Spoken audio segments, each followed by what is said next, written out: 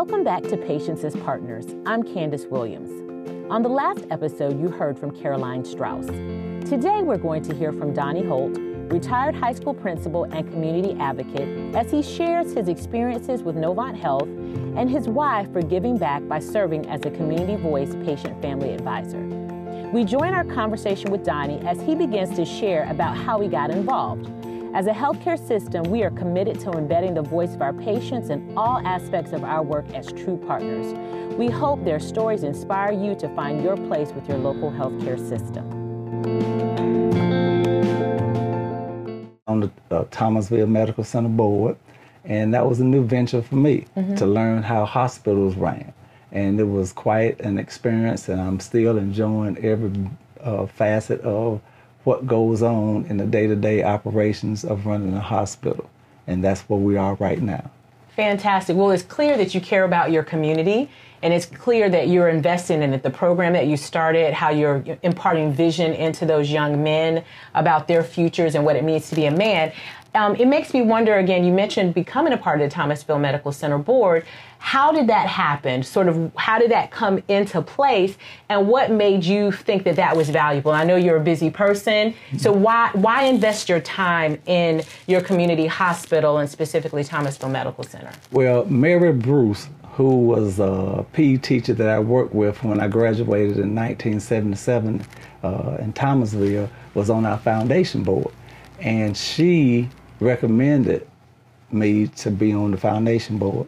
And they called me, and I'm thinking, you know, why me? I don't have any hospital experience, medical experience. And they expressed that they needed a different perspective, and I'm from the community, I know a lot of people, etc., and my input would be valuable. So being born at that time, it was Thomasville Community Hospital. And I got such loyalty and commitment and love for my community that I just couldn't say no.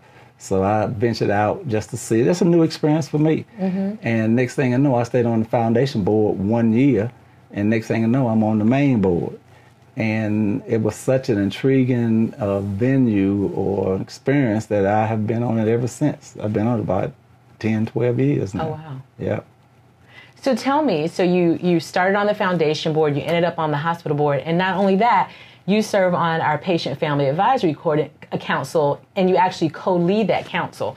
So tell me sort of how you ended up on that council and why you think serving on a council like that's important. Okay, I was at that time it was the North Carolina Hospital Association conference. Now it's the North Carolina Healthcare Association. But I was at a conference, and I was attending a particular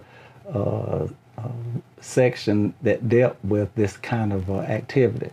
And I was thinking, wow, you know, that hospital understood the importance of being advocates of people who were less educated about what was happening with them as it relates to their health, insurance.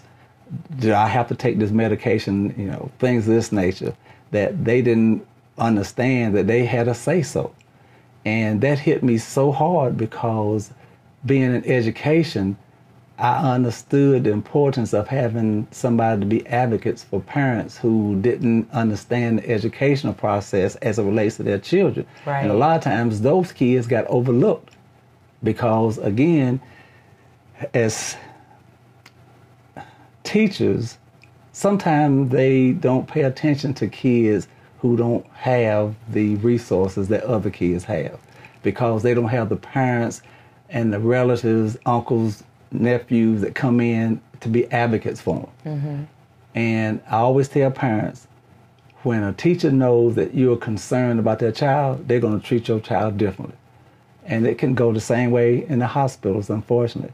If that nurse, if the people who are caring don't see people that's coming in and being advocates, unfortunately, they can overlook them and not give them the best care that they deserve. So I brought that back to the Thomasville Medical Center as a program to be advocates for our patients, because we talk about giving our patients the remarkable care. Right. Let's do it. and we toured around, looked at other hospitals, and next thing you know, we developed the Patient Family Advisory Council. Mm-hmm. And our council was designed to work hand in hand with the administrators at the hospital to advise them on things that we saw that can be of note to look for, to make sure that we're doing what we need to do in that patient's room. Right. And earlier when we first started talking, you mentioned that you were hesitant to join the hospital board at first because you thought, I don't have this experience in healthcare, and you were told it brings another perspective. What have you seen as the benefits of that? We know that it's really important to have different perspectives. Those of us in healthcare, we sort of understand the experience from that lens, and to have a different lens. Talk about how you see that as important and some of the projects that you've been a part of that you know having that different perspective, how that's been valuable. Well, again, talking about being advocates. And this thing also is a two-way street. The committee brings ideas to the hospital, to the staff, that they may have not looked at from the eyes of a patient. Also, the staff gives our committee the information in terms of what they're doing to go back and make sure that the community know we have something in place. So it's a learning process for both parties, and that's why I see it being so valuable. Right. Little things that people may overlook that I feel are valuable, like engagement. Mm-hmm. Nurses, housekeepers, even doctors, bedside manners, I think that's so critical. And looking at it from a practical standpoint, when we bring that to the staff, because hospital staff members have one thing in mind, and that's to save lives, to give them the best health care they can give. And sometimes they overlook the humanistic value of just being kind to an individual who's sitting in that room, who's stressed out because of their medical situation. Right. That's a practical issue. And hopefully I bring that to the table, that we don't overlook that. Mm-hmm. Absolutely. I mean, I think that's great.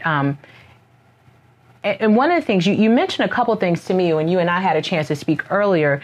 You mentioned some work you did with on-site interpreters, discharge communications, and even ordering meals. So tell me a little bit about those projects and how those were important, how those kind of got started.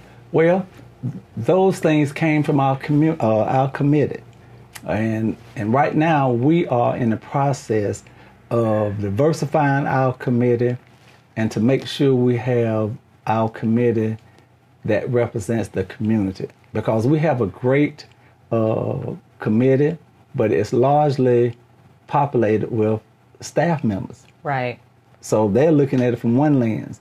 And we had a Hispanic young lady on our committee years ago who brought that up about the lack of communication as it relates to the language barrier. And next thing you know, we started to get a full-time interpreter in the emergency room. Critical. And that came from a person on the committee. Right. And that's what our committee members are charged to do. Bring ideas that they see there's a need of people that they are related to, that have experienced some things in the hospital that need to be changed. And when I talked to Charlene yesterday, Thomasville Medical Center is in the process of trying to change the culture. Mm-hmm. And I think this committee or council has a large responsibility to help the hospital staff to change that culture as it relates to, again, patient experience. Mm-hmm. And, in Novant Health, what do we say? Remarkable people, remarkable medicine, that we want to create a remarkable patient experience in every dimension, every time. And so what you're talking about is really the importance of partnering with patients, with their family members, so that we can truly live out that mission.